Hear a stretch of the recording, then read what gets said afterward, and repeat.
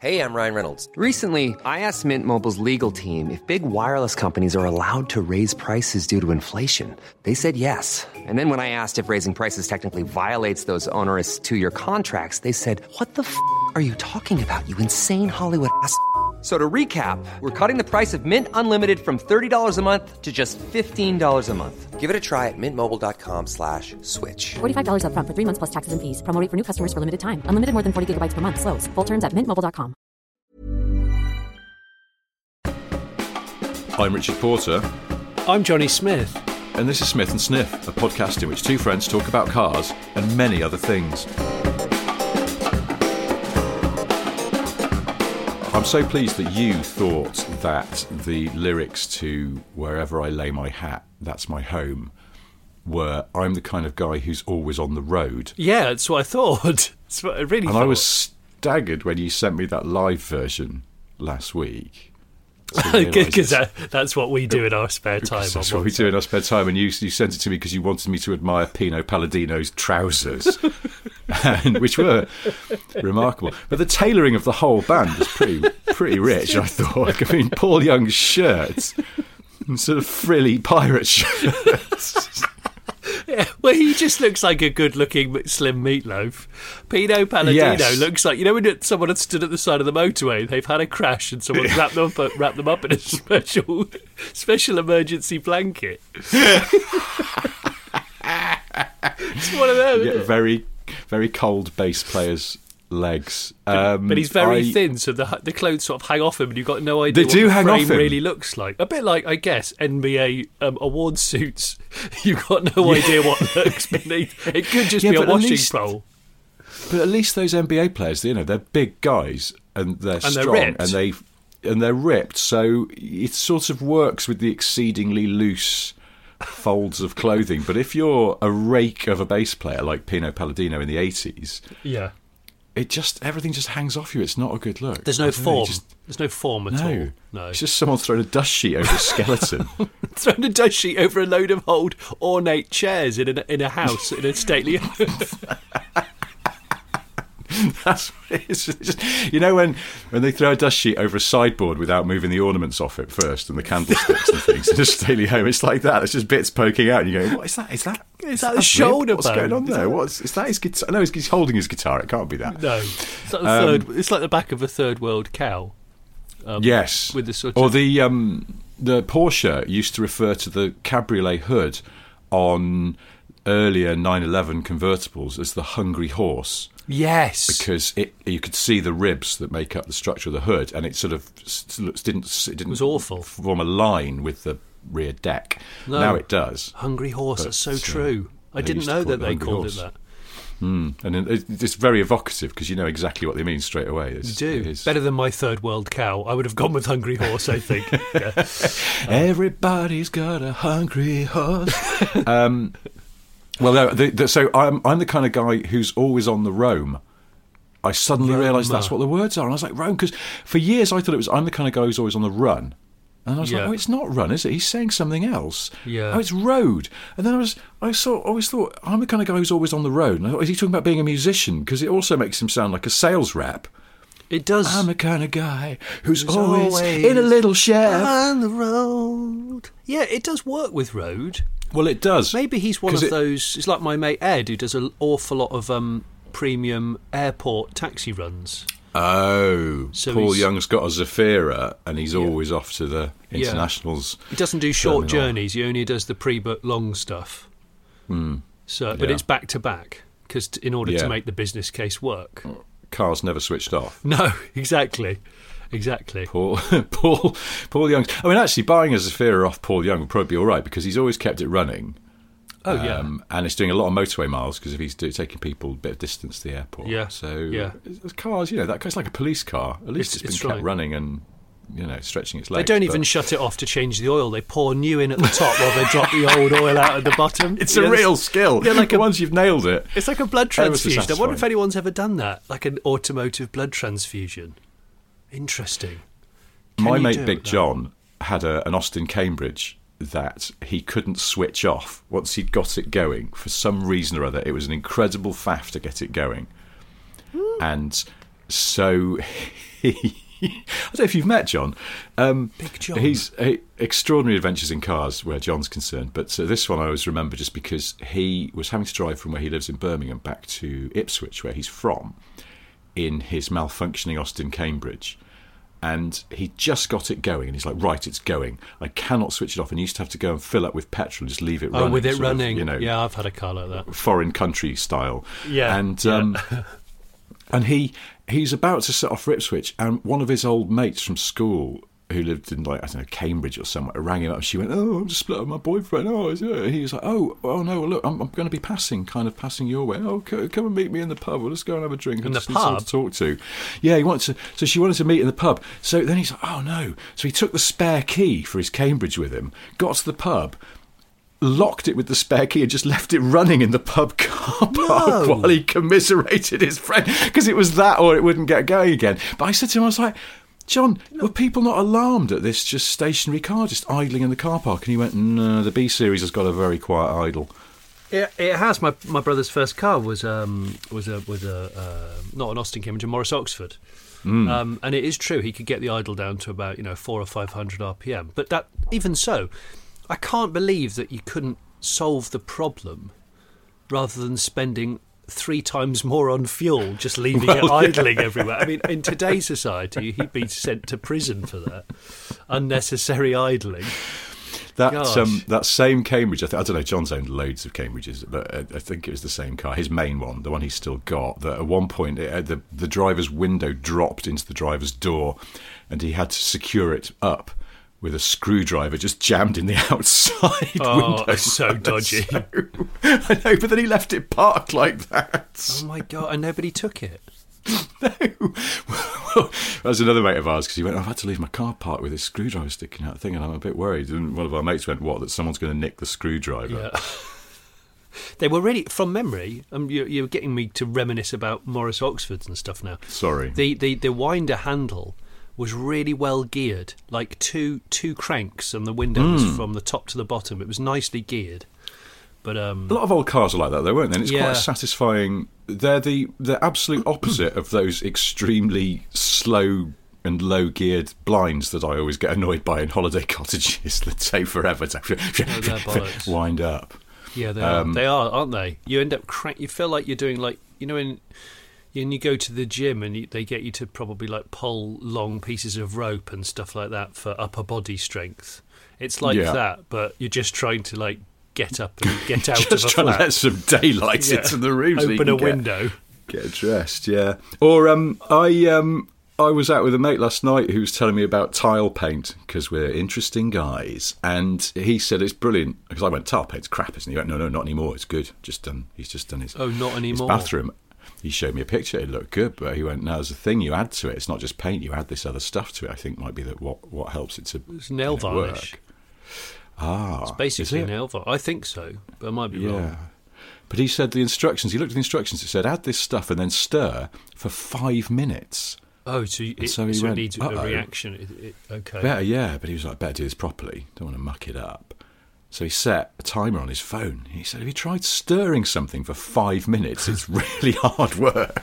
/ boring. Yeah, it's true. / boring. But he didn't want to stop because he didn't want to screw up his tile paint. He wanted to do the job right. And so he did. He stirred it for 5 minutes, which I admired his precision. I think I'd have probably just sort of guesstimated. Oh, a lot of people would have just done that. Like, a bit like my son when I say you need to like brush your teeth for 2 minutes, and I will stand behind the door outside just to check.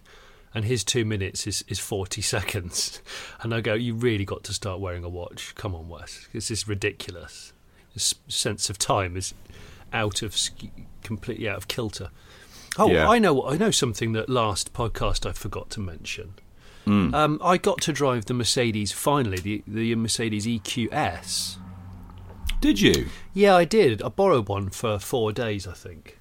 Mm-hmm. And I was very excited about it. And there's a lot going on in that car, an awful lot going on. Busy, technological beast it is. Did it have the full width screen stuff going on? Yeah, the sort of home cinema madness in the dash. But do you know what? There was a lot to enjoy. Range is incredible. EV range. Is it? What are we talking about? Oh, like 400. and something miles, 430 miles, I think I got, or a lot. But probably the worst brakes in any new car in recent memory, I would say. Really? To the point where I was going to phone Mercedes up and just double check that car wasn't faulty. And I've compared my notes with a couple of other journalists, and it's true. They are really... I mean, I nearly had a full crash in it. Because as in they don't work? They are so vague, and you're putting your foot... You know when you drive a car with no servo? So you're being a bit more physical on the pedal. I was doing that, and I was at the end of the pedal, and there was still no sign of proper bite. No. Holy shit, that's no good. No, it was really not good, because I nearly understeered my way into a traffic island thing. Yeah, it was. Well, so is that because they're trying to blend, as EVs do, regen rather than actual pads gripping discs for a lot of the braking, and then the old-fashioned braking system will come in as and when required. But they try and blend the two, and some people seem to be better at it than others. Yeah, I don't know whether it's the blend that's the problem or it's fundamentally under-braked. But it certainly the transition between coming off the throttle and there's a bit of regen bite here and there, and then you can use the friction brakes. It just didn't seem to work. And I was thinking, this is the flagship car. Yeah, that's not cool. So I jumped straight out of that and got into a Ford Puma hybrid, because I haven't driven a Puma yet. I'm the last one in the world who hasn't. No, I haven't driven a Puma. And I drove the hybrid version. It's got the snappiest brakes in the world. So I went from a car where it felt like some pre-war cable braked old beauty. It got into the Puma and then nearly left the stage right through the windscreen as soon as I even breathed on the brake pedal. It's like bloody hell. And and I have to say, I know everyone raves about the Puma. I was a bit meh about the whole episode. Do people rave about the Puma? Oh, I don't know. People go on and on about the chassis, but you know what? I just driven that courtesy car that I mentioned in the previous podcast, the Suzuki SX4 Oh yeah, S-Cross. were you still smitten with that by the time you gave it back? Oh, the lyrical was waxing still. Really? Oh, absolutely. Were you a lyrical gangster? Yeah, I am. Especially when I'm driving the S-Cross all grip hybrid. Yeah. Ooh. I think I spot a segue. Because talking of rappers, have you seen this will.i.am AMG collab they announced last week? Oh gosh, hang on. Let me have a look. It's will.i.am AMG. will.i.am has done a one-off car with AMG. It's called, now this works written down, but it does not work spoken out loud. It's called the will.i AMG. So it's will.i.am.g AMG, yeah, which works written down because it's will.i.am with a G on the end, which makes it AMG. Very clever. Can't say it out aloud because you'd say will.i.am, and it doesn't seem to work at all. He's basically they've given him, AMG have given him an AMG GT 4-door, that car that nobody buys ever. So I guess they've got spares, and he's taken it to West Coast Customs. Oh gosh, why did he do that? I don't know. So he's given it the face of a G-Wagen and made it a 2-door with rear hinge doors. Why would you make it a 2-door? The whole point of that is it's the 4-door. There's already a 2-door one. Yeah, Will wasn't paying attention in that meeting, but and then the back is basically sort of just seems to be like the normal. I'm looking at it one. now. It's shatting horrible because the front is all boxy like a G-Wagen, but then it has this long bonnet and the back is more curvaceous, and it just sort of is all a bit of a mishmash. And you suddenly realise why car designers earn their money, because this is clearly amateur hour. Hang on, the grill. The badge on the front grill is the 3-pointed star, but like the mouth of a bear, like a cartoon bear's face. Yes, because it's I'm reading this. It symbolises the phrase "bear witness," which is the name of a line of limited edition clothes and accessories. Oh gosh, Mercedes say could be available online and at its AMG Mercedes Experience Centre in Miami. Sort of makes sense. Good job, now, doesn't I'm it? already sitting down for this. Okay. Do you remember the Maybach Excelero, which is not an ice cream? No. You know which was I remember it. Yeah. It was a concept, wasn't it? but a fully functional concept that did big skids and all sorts. And it was like a sort of Cruella de Vil spec, long-bonneted two-door sinister thing. It looks like... It does look like a sort of bad rendition of that from certain angles, because the bonnet's really long and it's almost got that SLR side vent in the back of the wing. Yes, it has got... I was wondering what that reminded me of. It's a SLR. It's a Slut. The issue I have here, I mean, the G-Wagon front end on a low slung car is interesting, but it doesn't work. And doesn't work. I think there's history of will.i.am trying to modify cars that I suggest AMG should have taken into account before giving him a free four-door GT to carve up, because he's done some appalling things with West Coast Customs, and what annoys me is I think West Coast Customs are capable of really good stuff, but didn't he take... I'm trying to remember. He took a VW Beetle and turned it into a DeLorean, or the other way round. And you're like, why did you do that? Because you could have just started with the other car. It's an idiotic waste of time. Yeah, it is. It's a bit. It's like spaghetti bolognese flavoured ice cream. You just go, there's no need for this. No, I'm sure he did. If you want some spag bol, have some spag bol, or have some ice cream. Don't be silly. I remembered that Maybach Excelero, not the ice cream, looking really nice, and I've just looked it up, and actually it's not nice at all. Isn't it not nice at all? No, it's not. It's nowhere near as nice as I remember. It's got an absolutely appalling... I mean, it really is amateurish. It's got this appalling front end that looks like something that Mitsuoka would reject, and then the side is not as sort of elegantly dramatic as I remember. It's all a bit heavy-handed and shite, and there's a picture of it on some very bad wheels here. Oh, well. That I don't want to look at it because I actually remember it quite fondly. Don't look at it. I know. I really remember this being quite good, and it's just simply not. Oh, gosh. Oh, do you know what? Looks like will.i.am's old West Coast Customs DeLorean. I'm just looking at pictures of it. It looks like a Lancia Monte Carlo that's been stung a lot by wasps. That's what it looks like. It went into its loft. Yes, it saw a wasp, and it thought, "Oh, strange! What's a wasp doing in here?" And there's a nest, and they all came out at once. There was a wasp's nest in my loft, but over winter they either all went away or they all died. Because I went up there after half a bottle of wine and started jabbing it. But it was all right. See, I saw there was a developing wasp's nest in our shed, and it was just a tiny sort of orb on the roof. Yes, and very I went neat. completely over the top with wasp powder and all sorts of shit, and I swear there was like one wasp in there just going... Was it just housekeeping for all the other wasps? Like, they've all gone on holiday, and you've chosen to rain down on me. Well, honestly, there was this thing was only like the size of a squash ball. It wasn't a bit. It was just a little orb. You couldn't have got more than about 4 wasps inside it comfortably. I mean, I don't know what wasps are like with personal space, but I imagine they're not that fussy. But even so, I think I went a bit over the top. I could have just probably sort of flicked it off and trodden on it, and it would have been fine. Anyway, where were we? On that I don't side know. of things, will.i.am being the world's worst car designer.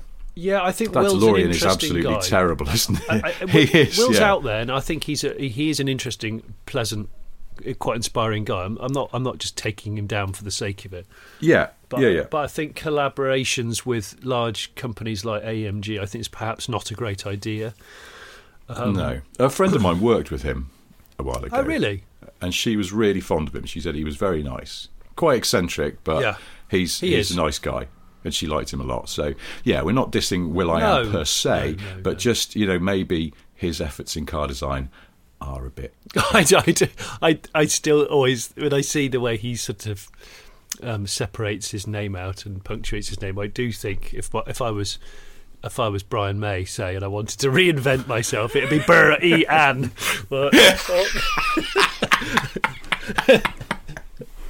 Or something like that, and just go, what? Brian. Brian. Well, if you're Brian Ferry, you could be Burwayan, couldn't you? Burwayan, which sounds like something a Geordie's trying to tell you. I don't know what, though.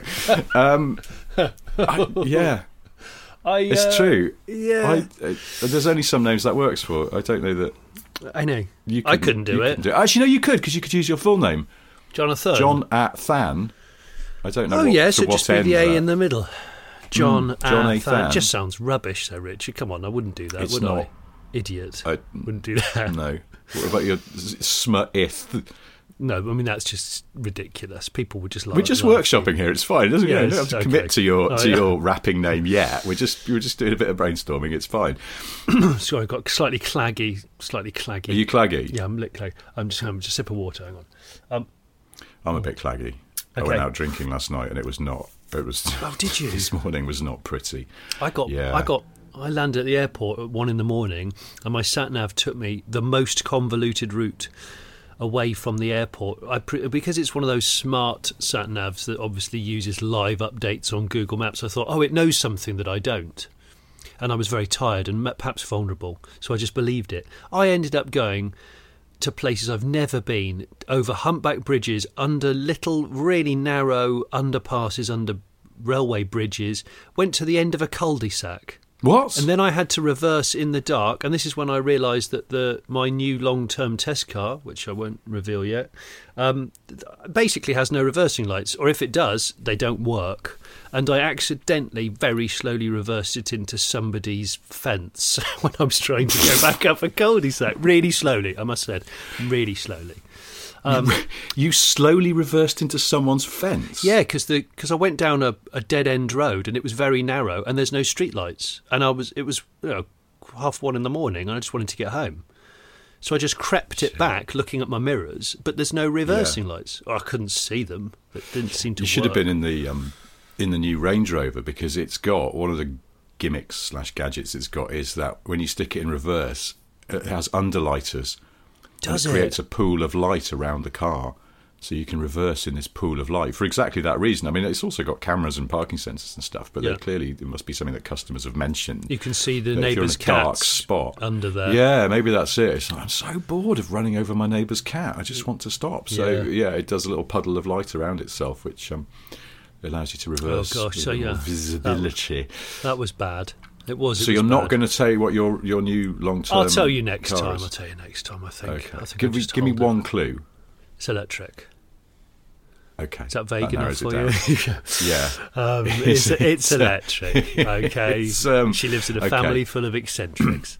It's a Peugeot 205 Electrique from the 80s. Yeah, It's got like 900 car batteries all scattered around the interior. I tell you what was really cool. I fully charged it at home, went down to the airport, parked at the airport, and I got out and it had 76% charge.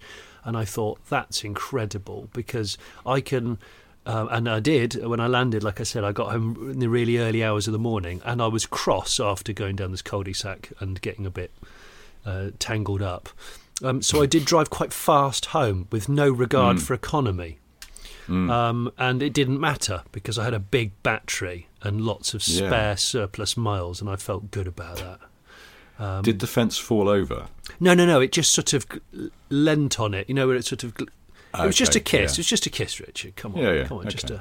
Just a tail-like kiss. A bit of creaking. Yeah, there was a if you'd been creak. outside the It car. was just a little creak, and I thought, oh, bobbins. Uh-oh. Yeah, but I felt vulnerable as soon as I went to the end of the cul-de-sac. I thought, oh no, and I swear the cul-de-sac had tapered. I swear it was much narrower at one end than the other. But anyway, Probably. sort of thing an old person would say in an insurance claim. Yeah.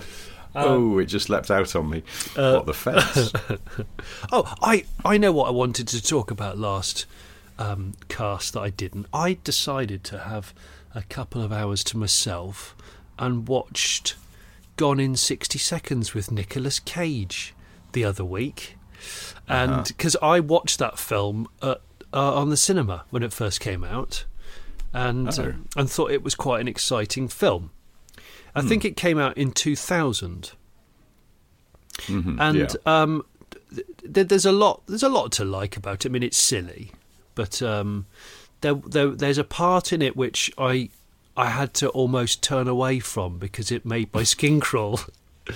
And it's the bit where he assembles the team to do the big swipe, you know, to do all the boosting or whatever they call it.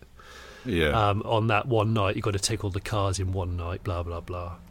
And he he gets everyone in a circle, tells everyone to shut up, and then plays a little, and then everyone gather round. Everyone, okay, yeah, Dave, come over here. Everyone, shut up. Yeah, and then puts on We weren't saying anything, Low Nick Cage. Rider. Shut up. Puts on Low Rider by War, and then puts on the worst leather jacket I've ever seen, and then does this sort of like.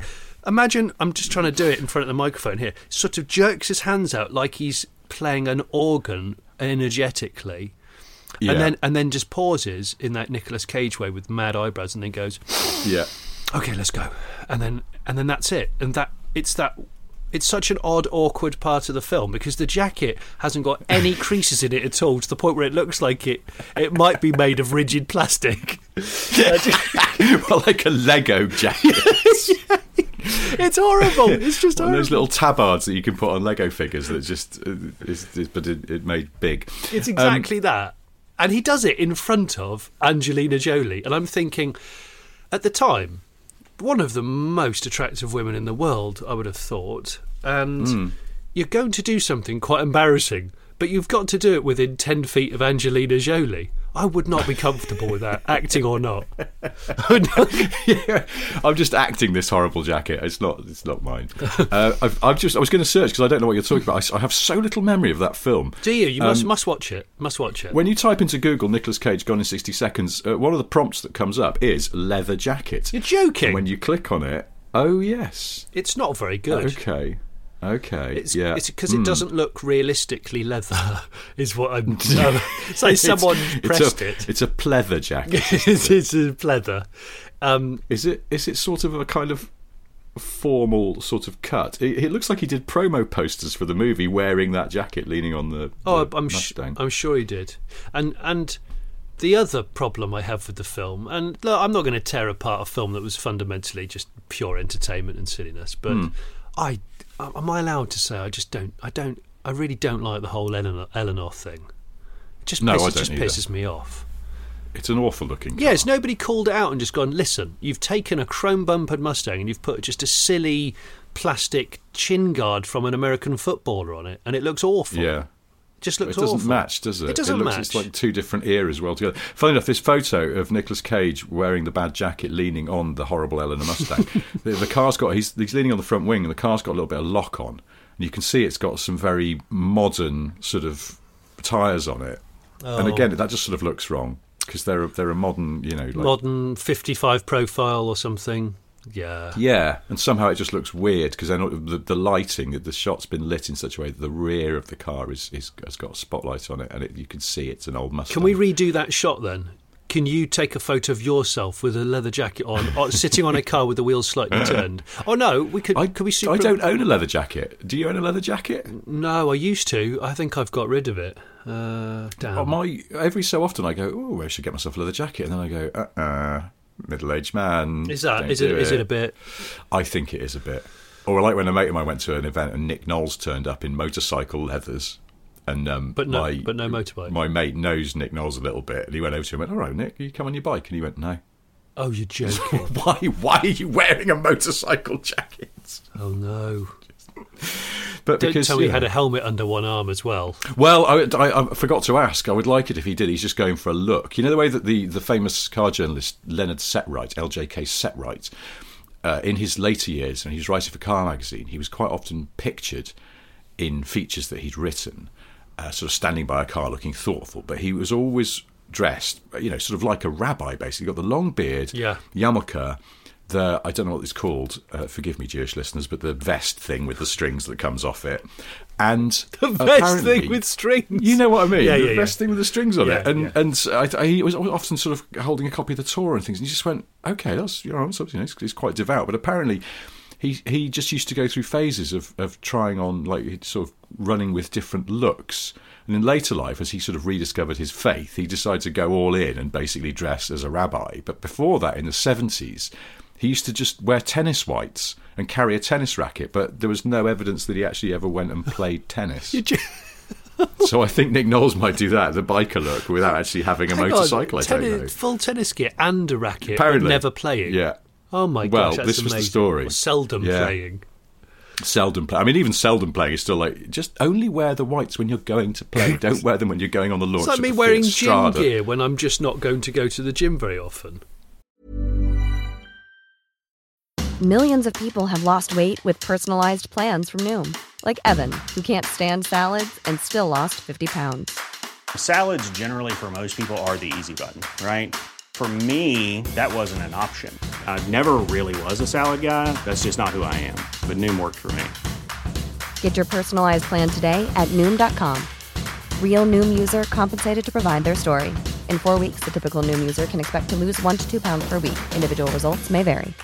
This is Paige, the co-host of Giggly Squad, and I want to tell you about a company that I've been loving, Olive & June. Olive & June gives you everything that you need for a salon-quality manicure in one box. And if you break it down, it really comes out to $2 a manicure, which is absolutely insane. It's also so easy to get salon-worthy nails at home with Olive & June. The difference between how your nails used to look when you did them yourself and now with the Mani system is a complete game changer. The best thing about Olive & June, too, is it's a quick dry. Dries in about 1 minute, lasts for 5 days, and full coverage in up to 1 to 2 coats. Visit oliveandjune.com/perfectmani20 for 20% off your first system. That's oliveandjune.com/perfectmani20 for 20% off your first system.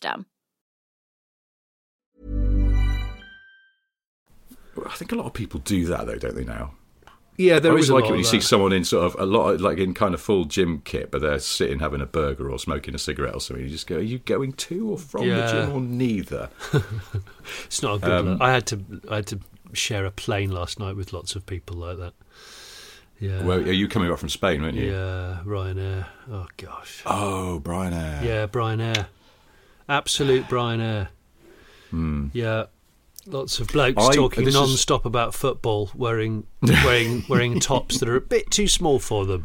That's all I'm going to say. Oh, okay. You've reminded me of something good, that Nick Cage has got a new film out, which apparently is quite good, I think. Is it? It's sort of about him. Yeah, The Unbearable Weight of Massive Talent. And it's about him. You know, he's playing himself. I didn't. And it sounds quite funny. Okay. He's playing a sort of, a fictionalised version of himself, like... like people do, like Matt LeBlanc did in Episodes. Yes, I quite like. I did enjoy my Gone in 60 Seconds revisited, but Low Rider by War is one of my favourite songs, and it did tarnish it slightly for me with his with the sort of awkward silence next to Angelina Jolie. But I'll let it slip this once. But yeah, if you get a chance, listeners, if you have never watched it, or you just go, I can't remember what it was like, it was 20 odd years ago. But it does predate, I might have said this before, it does predate Fast and Furious. So a lot of people go on and on about Fast and Furious being a very influential film when it came out. And of course it was and is. But Gone in 60 Seconds, there's a lot of similarities with the whole, at night going and pinching cars and how all that stuff unravels. And the way it's shot, I think, is quite similar to F and F. So F and F. I don't know if anybody calls it that. I've never heard it called that before, but I feel that maybe we should lobby for this to become a thing. F and F, is F and F also not a supermarket own brand clothes? Oh, is it like Tesco's own? Or something? Yeah. Well, maybe so. There you go. Maybe Vin Diesel just wears F and F vests. They're good value. Also, they fit. Now, we sort of said last week, we did say last week that we were going to try and not swear in the next episode of the podcast. I haven't really been keeping a track of whether we have or haven't. I don't think I have. I don't think I have either. But anyway, well, we'll see how we get on. We had a lot of messages about this from people who'd sort of slightly misinterpreted maybe what we were saying, because I said we should just try and do one so that your mum doesn't keep asking your dad what twat means. You've gone and said it now. Damn it. But we had loads of people in the YouTube comments and sending us emails and stuff and on the Patreon going, don't censor your podcast. If people don't want to hear swearing, don't listen, and don't play it in front of your children and stuff like that. And so I did feel we should say we're not intending to censor it. We just thought we'd try. No. We'd try and have a week off swearing, but already I've gone and said the T word. Well, we could just carry on with some euphemisms, can't we? Yeah. Well, because F and F sounds to me like it's a euphemism for something. It does. Like T and A. Yes. which funny enough was the name of a kebab shop near I lived as a student. T&A, what, territorial and army? Yeah, we're both territorial and army. Yeah. I was going to say what I thought it stood for, but that would have been swearing. I think, well, I don't mind referring to people instead of just calling them an effing T or something like that. You could just call them a complete bell ringer or similar. You can still say flute as well. Yeah, you can still say complete... fleshy flirtist, if that's what you want. It's getting a bit ruder, but yeah. I might stop saying F and F, though. Just F&F's good. F and F. People go, what's that? Don't you know? I feel like we should be sponsored by F and F, because that'd be S&S and F and F. That's very convoluted, but I like it. Yeah. It's only rock and roll, but I like it. Now, guys, listen, guys. I'm going to bring Movie Corner to a close. Yeah. Because I want to lead you over to Book Corner. Oh. Because a few episodes ago, I mentioned David Twohig, the man who led the development of the Alpine A110, amongst other things. And I think I said he'd got a book out. And I might have even mentioned that he sent me a copy. I've got a copy for you as well, by the way, which I'll send to you. But he very kindly shared the book because in the early days of him planning to write it, he got in touch with me through a mutual friend for a little bit of advice on getting a book published. And I don't think I said anything helpful, but he managed to get a book deal with Veloce Publishing. So as a thank you, he sent me a copy of the book, and I've just finished reading it. And it's about 3 big projects that he had a major role in: the Nissan Qashqai, the Renault Zoe, and the Alpine A110. And it's really interesting. If you want to know how the modern car industry works, it's just an object lesson in the realities of trying to get cars made, which is for the most part, desperately trying to get things past. The sort of set budgets, and then there's a great, I won't spoil it, but there's a great anecdote about why the original Qashqai has a central fog light in the back bumper, and it's a brilliant story because it makes you realise that even huge car making corporations are not beyond accidentally cocking things up. But for the most part, the main thing they need to do is make sure they can make a car and make profit on it, and make it sort of relevant to the market. So the Qashqai adventures are quite interesting from that point of view. Qashqai adventures. You don't realise how hard it is to make an electric car, because they got the prototypes running, and then they had all sorts of problems with getting them to charge because of all the safety systems. Because EVs being quite a new frontier, for Renault, they went sort of as far as they could to make it as safe as they could, and it's got all of these fail-safes for sort of situations that would probably never happen, like you're charging your Zoe in a garage that floods and stuff. But to make sure that people aren't going to electrocute themselves no matter how hard they try. Yeah, it's got all these fail-safes and trips and fallbacks and all sorts. But of course, then because public charges are so variable, if you get the wrong sort of a frequency of electricity coming through, it'll trip the car. And they had to work really, really hard to sort of refine all this out, including this insane odyssey of taking prototypes into Paris and trying out every single public charger in Paris to see how it played with the car.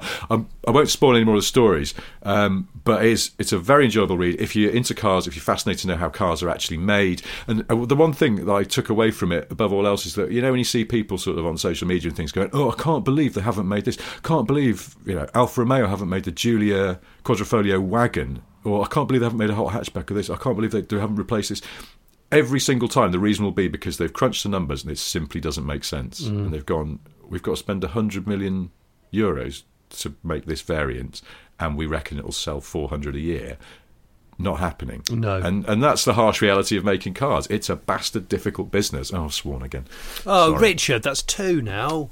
It's a very difficult business. Wheeling out the Will.I.Ams. Yeah.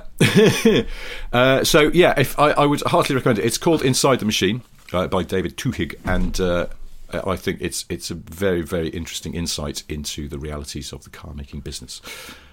And that is my book report for this thank week. you, bravo for the book corner. That's really good, comprehensive review. Well done. I like that. I'm gonna grab myself a. Well, I'll get you. I'll get you your copy to you, and you can have a read as well. And And all that. Yeah, and all that. Oh, yeah, actually, I forgot to say all that. I actually went to a VW show on my own. I had a day off and went to a car show, sort of just paid to go in like a normal person, walked around like a normal person, didn't take children, didn't have my phone on. Yeah, it was lovely. And the reason why I'm saying this is because it's a very trad VW show, and I actually went there in a T7 multivan, which I had on test. The multivan?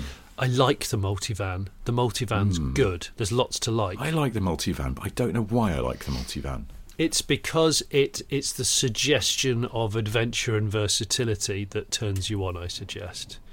It's the things you could do. Even if you end up not doing them, you could do them. And I've got to say, it drives a lot better than a T6 Transporter because it's not a van, it's a car. So it looks like a van, and it's called a van, weirdly, but it's definitely not a van. They shouldn't have called it the multivan because I think it almost undersells it. But anyway, I'm going to be doing a review of that on the Late Break Show. In fact, it's probably out by the time this podcast comes out. I can't even remember my own pissing schedule. I've sworn. Anyway. So I might be on VW's, I'm not going to say a swear word, I'm going to say naughty list, because I gave the ID4 GTX a bit of a stinky review in the Sunday Times. But if you don't want a stinky review, don't give it those absolutely cock-awful switches that don't work properly, would be my advice to VW. But on the other hand, I have just bought one of their products. So you have? I mean, ask nicely if I can borrow a multivan, because I quite fancy it. Yeah, I like the multivan. It's good. It was the FEV as well. Good FEV? Yeah, I think it was an all right FEV. How many miles are you getting on the Electro? Ambient temperature while I was testing it was about 10 to 12 degrees, and I was getting around 25 miles, 23 to 25 miles EV only. Mm-hmm. So to give you an example, I went on a 60-mile journey and I ended up getting 79 to the gallon. So that just gives you a little indication, because it's very hard to suggest the real-world MPG and efficiency of cars like this when you're trying to test them. I know. But basically, you can drive EV only for about 25 You kind of have to let them mark their own homework and then just, You do. You really do. Report what you find there. But it's hard, isn't it? Without... Yeah, I stuck it in kind of VW intelligent hybrid mode that works it out for itself, and I drove it from my house to York and back, and it got 49.5 to the gallon. So, how many times have you driven to York recently? I've driven to York a reasonable amount, actually. I'm not even a highwayman either. Is this the Jorvik Viking Centre? Yeah, I know. You keep going up and then finding it shut. Yeah, I just don't look at the opening times like a complete dick. Just constantly. Where's your wife going? Johnny, you should check the website. But I don't need to check the website. That's not authentically Viking. I'm just going to get into this hybrid Volkswagen and drive to York again. Check my sundial. It's time to leave. Go. The time is now. And you can set your departure time and preheat it and all that vajazzle, which is good. So yeah, that's cool. But there was something else I was going to say. What was it? I don't know. There was something. Do you want me to fill time by reading a listener's email that tickled me? Go on. Tickled me like it's Ian Payne. Now, Ian, I think I recognise Ian's name as a long-term listener and a Twitterist. He says, "Hi, Johnny and Richard. I wasn't going to comment, but as you have mentioned Marillion 3 times now in the podcast, I thought I'll ask Lucy, their manager, to find out what cars they owned in the 80s. Oh, gosh. I'll pass your details on to her." Well, thanks, Ian. I haven't actually written back to Ian to say, yes, that's a good idea, but I presume he's done it already. I don't know. He says that he knows Steve Hogarth, who replaced Fish in 1989, has a Mini Cooper. Drummer Ian Mosley has a Range Rover Velar, I think. And Pete Trewavas, I don't know. Trewavas, is it? He's the bass player. He has an old BMW Z3. Not sure what Mark Kelly and Steve Rotheray drive. Oh. But Ian adds, I have a feeling that Fish was not a driver in the 80s. I'm not sure how much of the 80s he spent in a Fit State 2 drive. Now, I said I'd got a bit of a contact because someone I know knows Fish. This contact of mine featuring. We're talking about Marillion again. Why are we doing Marillion? I don't even know more than one song of theirs. People are going to think that I'm into them, and I promise I'm not. Ian also, now clearly Ian is a Marillion fan because he said, as for the genre, they're generally regarded as prog rock, also neo-prog or art rock. They are not the band you think they are. Well, I almost feel like I need to go and listen to some Marillion now. But the bit that tickled me about Ian's email, that was the bit I meant to read out before I got bogged down in Marillion again, is he says, on a completely different side of things, body parts getting stuck in motorised closures. when were we talking about that? Oh, it's me shutting my hair in the Ford GT. Oh, yes, of course. Near Martin Brundle. And my wife getting shut in the sunroof. Yeah, That's right. I've forgotten about that. He says, it reminded me of a story involving my late father, who was a press car delivery driver for Subaru, Hyundai, Isuzu back in the 80s and 90s. Oh. On delivering a car to a journalist's home, which had a tight gateway, he embarked on a bit of dad reversing by sticking his head out of the window to ensure he didn't damage anything. Unfortunately, his forearm must have caught the electric window switch, and his head was caught in the window, not trapping him, but resulting in a nosebleed which poured down his white shirt. He had to endure the journey home on the train with a blood-stained shirt. Oh my God. Why? From an accidental electric window disaster. I presume that must date it back to pre-sort of, safety rollbacks. But I imagine if you're mashing the switch, I don't know how much the rollback kicks in. It's when one-touch windows came in, they put the rollback in. The rollback kicks in. That sounds like some sort of foreskin analogy. Oh, well, that's Is that like a VTEC foreskin?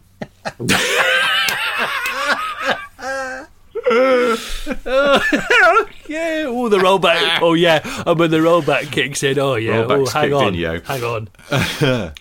Well, that's the first track off your new album, recording as Smut Ither. Rollback kicks Bertie Ann. I've got a guitar solo with Bertie Ann. Yeah. Anyway, thank you for the message, Ian, and thank you. If I haven't already, I'll be in touch about for some reason pursuing this fruitless Marillion car search that we're embarked on. How did it even begin? I can't remember now. It's because I watched a late night YouTube video of them on Top of the Pops, and it was embarrassing. That's how it all started. As so many things do, is it you just watching music videos while you brush your teeth? It is. It's teeth brushing, old 80s bad music videos and live performances. That's what it usually is. Yeah, I don't know what I'm going to do this week. What else did you send me? What did you say? Oh yeah, you sent me a picture of that Portaloo sort of parked on wheels on a perilously angled hillside. Well, yeah, that's where I flew back from. I was doing a corporate job and in Spain. Haven't done one for a long time, but we had to get up to the top of a mountain for dawn to start shooting, and there was a Portaloo up there for the crew to use. Well, they so hired your it. crew had organised that? Yeah, it had been dropped off, and it was the most amazing piss vista / poo vista. If you were to poo with the door open, looking out over the top of this rock, it was incredible. With the sun filtering through the trees, and it made me giggle, so I thought I'd send you a picture.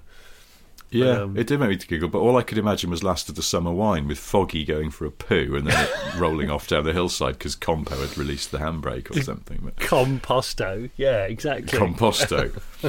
Yeah, he's a Spanish massive enthusiast of rotting matter in order to stop man-made fertilisers.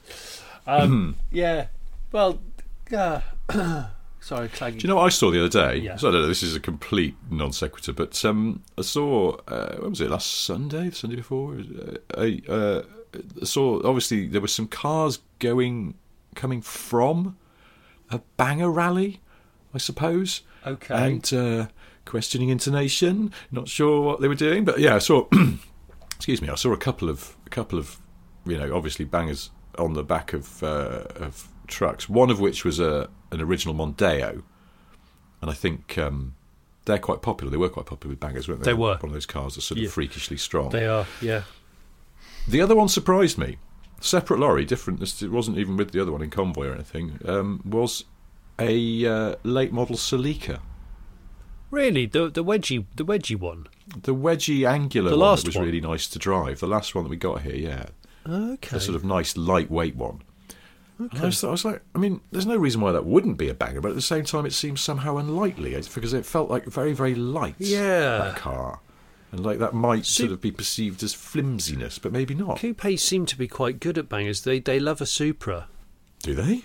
They love a Mark III Supra. They're supposed to be incredibly strong, but yet the back window is massive, and of course they take the windows out. So it always troubles me as to how that can possibly be a good banger car. But they are supposed to be really good. Wow. Really good, yeah. Unfortunately, a lot of them have been killed on the short oval and all that. On the short oval. It's like the Crucible, isn't it? It's always the narration of a snooker championship at the Crucible. You could do the same thing with banger racing. I think brutal banger racing with a gravelly voice. Very shortly, here we go. It's Taz and the boys are moving in the long wheelbase Jaguar XJ. And then over across on the left there, you've got your Buick LeSabre, which seems to have suffered some appalling damage in a previous race, but nevertheless, it's got enough energy to go on. He's obviously a bit wheezy because he's just ran up the stairs into the little commentary booth from having a cheeky little embassy at the bottom of the stairs. Anyway, so it's all going to go down here. There's a Mark 1 Granada. Looks in incredible condition, but sadly it's going to perish on the short oval in the next 12 minutes. So let's see how it all pans out, shall we, on that side of things. The short oval, yes, as a sort of metonym for banger racing generally, is one of those ones. I was talking to someone about this the other week, that writing about cars is rife with those where. Have you ever seen there's that Twitter account called Second Mentions, which pulls up writers and journalists on when they'll sort of they'll say something like, Bono has opened a new hotel in Dublin, the sunglasses-loving frontman, and you go, sunglasses-loving frontman? But it's classic second mention. It's like, you can't use Bono again. You've just said Bono. You've got to say something else. But the car world is terrible for it. We know things like the blue oval. Oh, yes. The three-pointed star. Yeah. And then by extension, using where a company is from as a metonym for you're going to mention Norfolk, aren't you? You're going to mention Lotus. Well, I was going to. It's always that. Spokespeople from Hethel say, but it wouldn't be that. Would it be Hethel says? And you go, Hethel doesn't say anything. Hethel's a frigging village. What are you talking about? Hethel's an old woman that sweeps a doorstep. Hethel. Yeah. Well, that's it. It's also when they go, they sort of slightly. They've started saying Gaydon for Land Rover, and you sort of go, they're kind of based there, but also in Solihull. But then I suppose that's the factory. What are you getting at? Where's the head office these days? Where's this going? I know. It's really, that's the thing. It's just like you're stretching it to breaking point. Anyway, since we're also on this sort of lazy tropes of car journalism, I'm a bit bored now of teases. I saw end of last week Volkswagen teases new small electric car. And I was like, well, stop teasing it. What are you doing? Yeah. You've got smelly doors. Look at you. You've got a really smelly ugly doors. Yeah, well, they're teasing it, aren't they? It's not nice. Oh, it's trolling. VW are trolling their new model. Trolls, yet to be born model. They're already trolling it. Yeah, you're not going to be. That was in one of the reports about that new small Volkswagen Group electric car, which I'm quite interested in, just because I think it's coming in 2025, which is when the lease will be up on my e-up, which I presume they'll stop making. It's all about you, isn't it, Richard? It's all about you me, and all your leases. I've got that. I discovered quite recently of this idea of the main character syndrome, where you sort of view yourself as the central character in this movie of the whole world that you live in. But I was sort of like, well, surely everyone does that. I mean, that's just sort of you can only see things from your own point of view, literally. So don't start that. Understand. Anyway, it's not the time for philosophical debate because I've got a terrible hangover. So, but yeah, I was reading where they're going to build this new small electric car in Spain, and they're building a new battery factory down there. And one of the reports, one of the car websites, referred to it as a gigafactory. And I was like, can we just knock this off right now? There is no such thing as a gigafactory. It's a factory. That's it. Tesla uses the word gigafactory because they like to make stuff up, but that is not an actual word to describe a thing. A battery factory is called a battery factory. It's a factory of batteries, yes. Exactly. Okay. Anyway, got that off my chest. Yeah. That's all I really need to say on that side of things. Yeah, I'm nervous that if there's been any aeroplane sounds coming from my mic, I've just realised there might have been some jet action going overhead, but it's probably John Travolta. It's Probably. probably Travolta. He's got a terrible craving for langoustines, and he's hot-footing to the Norfolk coast going to at Scotland. low level. Yes. Oh, yeah. I don't really know where langoustines come he's from. flying around the perimeter of the UK, but with a very long telescope. Maybe he's got Nick Cage. Can Nick Cage fly, or is that just in films? I'm not sure. I could fly with his really long leather jacket, like one of those flying squirrels that jumps out of a tree and uses all the slack skin to just suddenly take flight. It's just in the what do they call it? The ramp thing that goes down at the back of a Hercules. Going, thanks, John. He gives him an exaggerated salute, but he just drops backwards out of it with his leather coat. Oh, I bet he does that. But Nick, you haven't got a parachute. I don't need one. It's so true. He'd be so confident, wouldn't he? He would just do that. Yeah. But Cage, Yeah, I think we've talked about it before, but yeah, Cage has been seen around the UK, hasn't he? Well, yeah, because he used to live where I'm going to live, Yeah. in Bath. Are you buying Nicolas and Cage's old house that he got bored of? It has got a lot of horrible leather jackets in the wardrobe when we looked around. So, Has it? might. Just in fact, the curtains are all made of what looks like sort of plasticky leather. It's a strong look. Leather It's quite wardrobe. a goth thing to do that. Black leather curtains would be an incredibly goth thing to have. I don't know whether I don't like it's that ever been idea. attempted. I don't like that idea. I don't say I like it, but I'm just thinking if you're a goth, you'd probably be quite into. I like this time of year as the weather starts to warm up. It's been quite nice and warm the past few days, and I love seeing sort of gloomy goths in hot weather because they're kind of going, I'm not taking the coat off, man, just not doing it. Oh, I'm but just you're gonna be hot and miserable. marinating. You're just marinating inside. Yeah, but if you ever go down to Camden Town or somewhere, you can just still catch the odd goth wandering about, trudging, not wandering. They trudge about because they're goths. That's true. In fact, you've just reminded me, talking of that sort of thing, of Bristol, the eternally 90s city. In Gone in 60 Seconds, Angelina Jolie's got dreads. Oh, she's got dreads, and they're sort of bleached. I think they're bleached white or light silver or something odd. Yes. So she could have been. Nick Cage probably was filming that, constantly thinking, I'm going to move to Bath soon.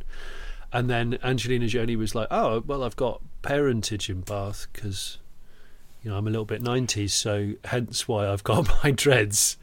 And so maybe Gone in 60 Seconds was actually filmed in Bath. That would have been brilliant. Or Bristol. Would have been fantastic. Very hilly. Oh, lot of clutch action. Oh, a lot. If you're in a man. An awful lot. And now, funny enough, I was out last night with an old friend of mine who has, for the past while, been living in Bristol and has moved back to London. And I said to her, I went, actually, mate and I have got this theory that Bristol is Britain's most 90s city. And she just went, oh my God, yes. That's one of the reasons I've moved away. I was so tired of it. Really? And she just went through this list of she just went, oh my God. It's just like white people's dreads and Greenpeace t-shirts, and she just went, it's really boring after a while. She got quite ranty about it. I was like, all right, okay. Oh, so we hit the nail on the head. Upset you. We absolutely hit the nail on the From head. an actual Bristol resident, well, former now Bristol resident, but someone who lived there. It was 290. Is still trying to sell their flat there. Is confirmed all of our suspicions. Is that reason for sale in the advert? Selling flat because area 290s for me. 290s. Need to move somewhere. Need to move about 30 years forward in time. Also Bristol. I noticed last week in those local elections, Bristol voted to get rid of their mayor. Like, just to scrap the idea of having a mayor, which is is that a very 90s thing? Because cities having mayors sort of came back, didn't it? And yeah. But Bristol have clearly gone, no, I don't want that. We didn't have that in the 90s. They'd vote in someone from BBC Six Music to be their mayor if there was going to be a mayor. Like Gideon, what's his face? Gideon Coe. Gideon Coe. Yeah. Gideon Coe. No, who's Giles Peterson? He's Yes. sort of quite 90s, isn't he? Because he feels like he's always on a gap year. He's just brought you some CDs back. Yes, he has stuff that you haven't heard before. So he's because he's been to Goa. Exactly. He is ultimate gap year guy. Because he must be in his 50s. Oh, and he's still on a gap year. He probably is. Yeah, there's some good going. Well done. He's got a very loose-fitting knitted jumper, which ordinarily wouldn't suit anybody, but he seems to amazingly carry it off. Never washed it though. It's not never washed. been washed. No, it's not washed. I think he's also got some kind of like a poncho with kind of Aztec stuff knitted into it. Oh, Aztec poncho. That is poncho. peak Bristol. Yes. Peak Bristol. Well, there we go. Giles Peterson, Bristol, your new mayor. Don't scrap the position, just give it to Giles Peterson, and there'll be so many music festivals and so many didgeridoos being played on street Well, corners. there's a music festival every week. That's one of his policies. There's 52 music festivals. Yeah. Sorry, you're not having your bins collected anymore, but there's going to be an incredible World Music Symposium every single Friday and Saturday. A load of flutes one week, and then some sort of steel drum expo the week after. Incredible. I feel like we've just gone through some kind of mad greatest hits this week. We just talked about Bristol and Marillion, and it's almost like we're just now circling back on ourselves in some strange way. We should probably, on that note, just fold this up and put it back where it came from. Oh, and before I forget, my dad, who said I saw a modern version of what I thought to be a DS19 Citroen the other week, it was a C6. He's confirmed it. Oh. Lots of people have gone, surely it's a C6. It was. Yeah. I think he's quite fascinated. I meant to say.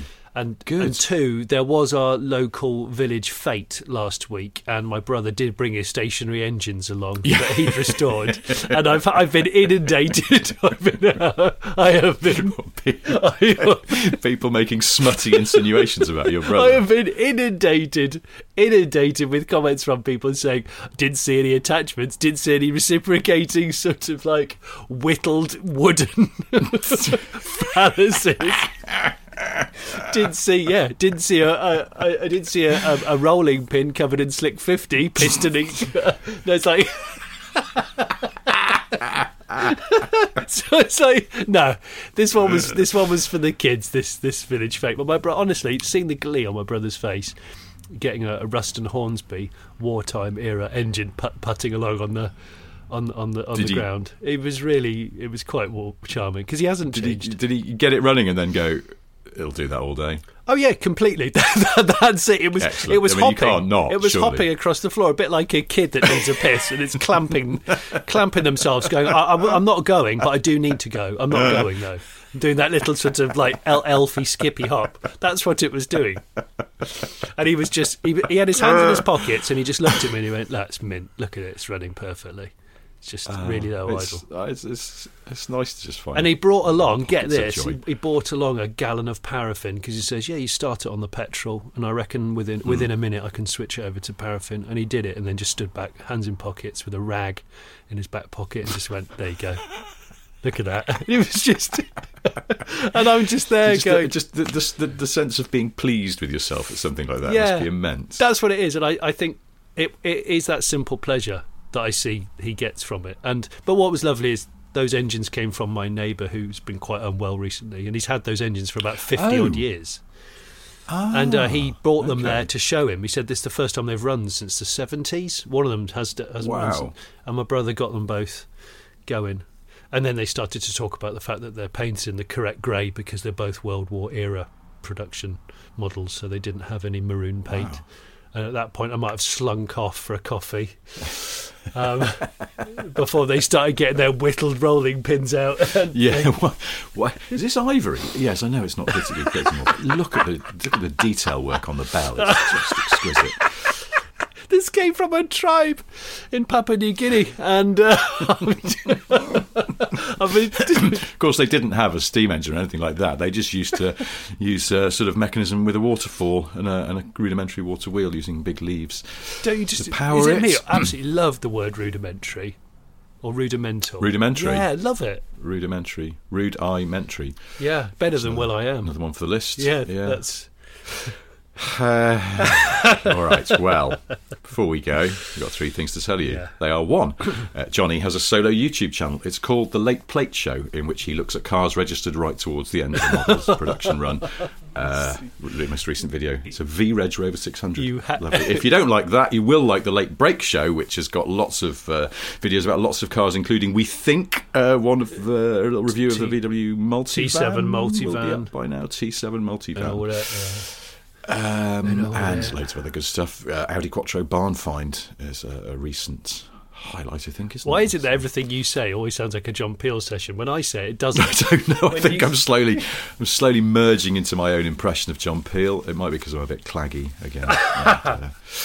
The low register. The third thing I can say is will.i.am's already started his project where he takes an immaculate Mitsuoka Vute and turns it into a Micra. Incredible idea. Well done, Will. So ironic.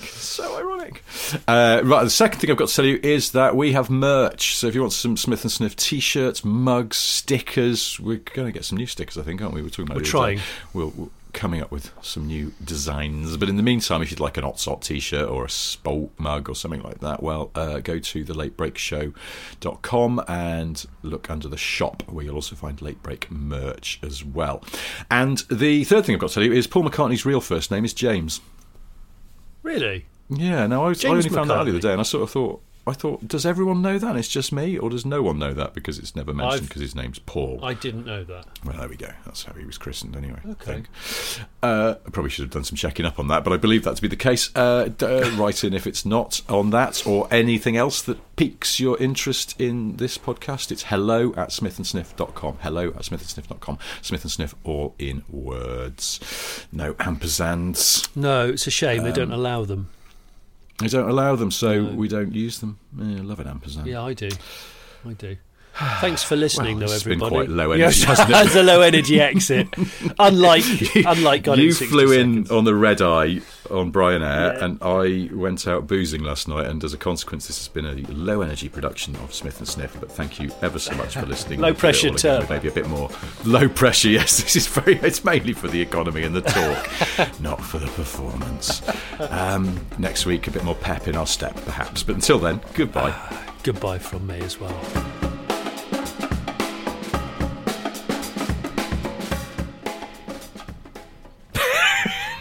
I'm Johnny Smith. You were a bit more up tempo than I'm Johnny Smith. Listen, I'm Johnny Smith. 1 week. I'm just going to get someone else to do it, like a woman or something, and see if anyone notices. That's a great idea. Should we get our wives get to my just daughter say, to do it? Yeah, we should do. Should we get our kids to say, I'm Richard Porter? Yes. What about Fish For from... no and explicable I'm reason. Fish from Marillion.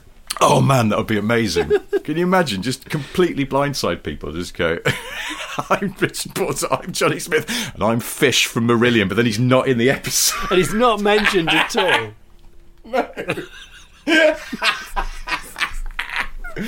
I'm going to stop recording. Do you actually know Hang on. any other Marillion songs apart Imagine the softest sheets you've ever felt. Now imagine them getting even softer over time. That's what you'll feel with Boll & Branch's organic cotton sheets. In a recent customer survey, 96% replied that Boll & Branch sheets get softer with every wash. Start getting your best night's sleep in these sheets that get softer and softer for years to come. Try their sheets with a 30-night guarantee. Plus, get 15% off your first order at bollandbranch.com. Code BUTTERY. Exclusions apply. See site for details.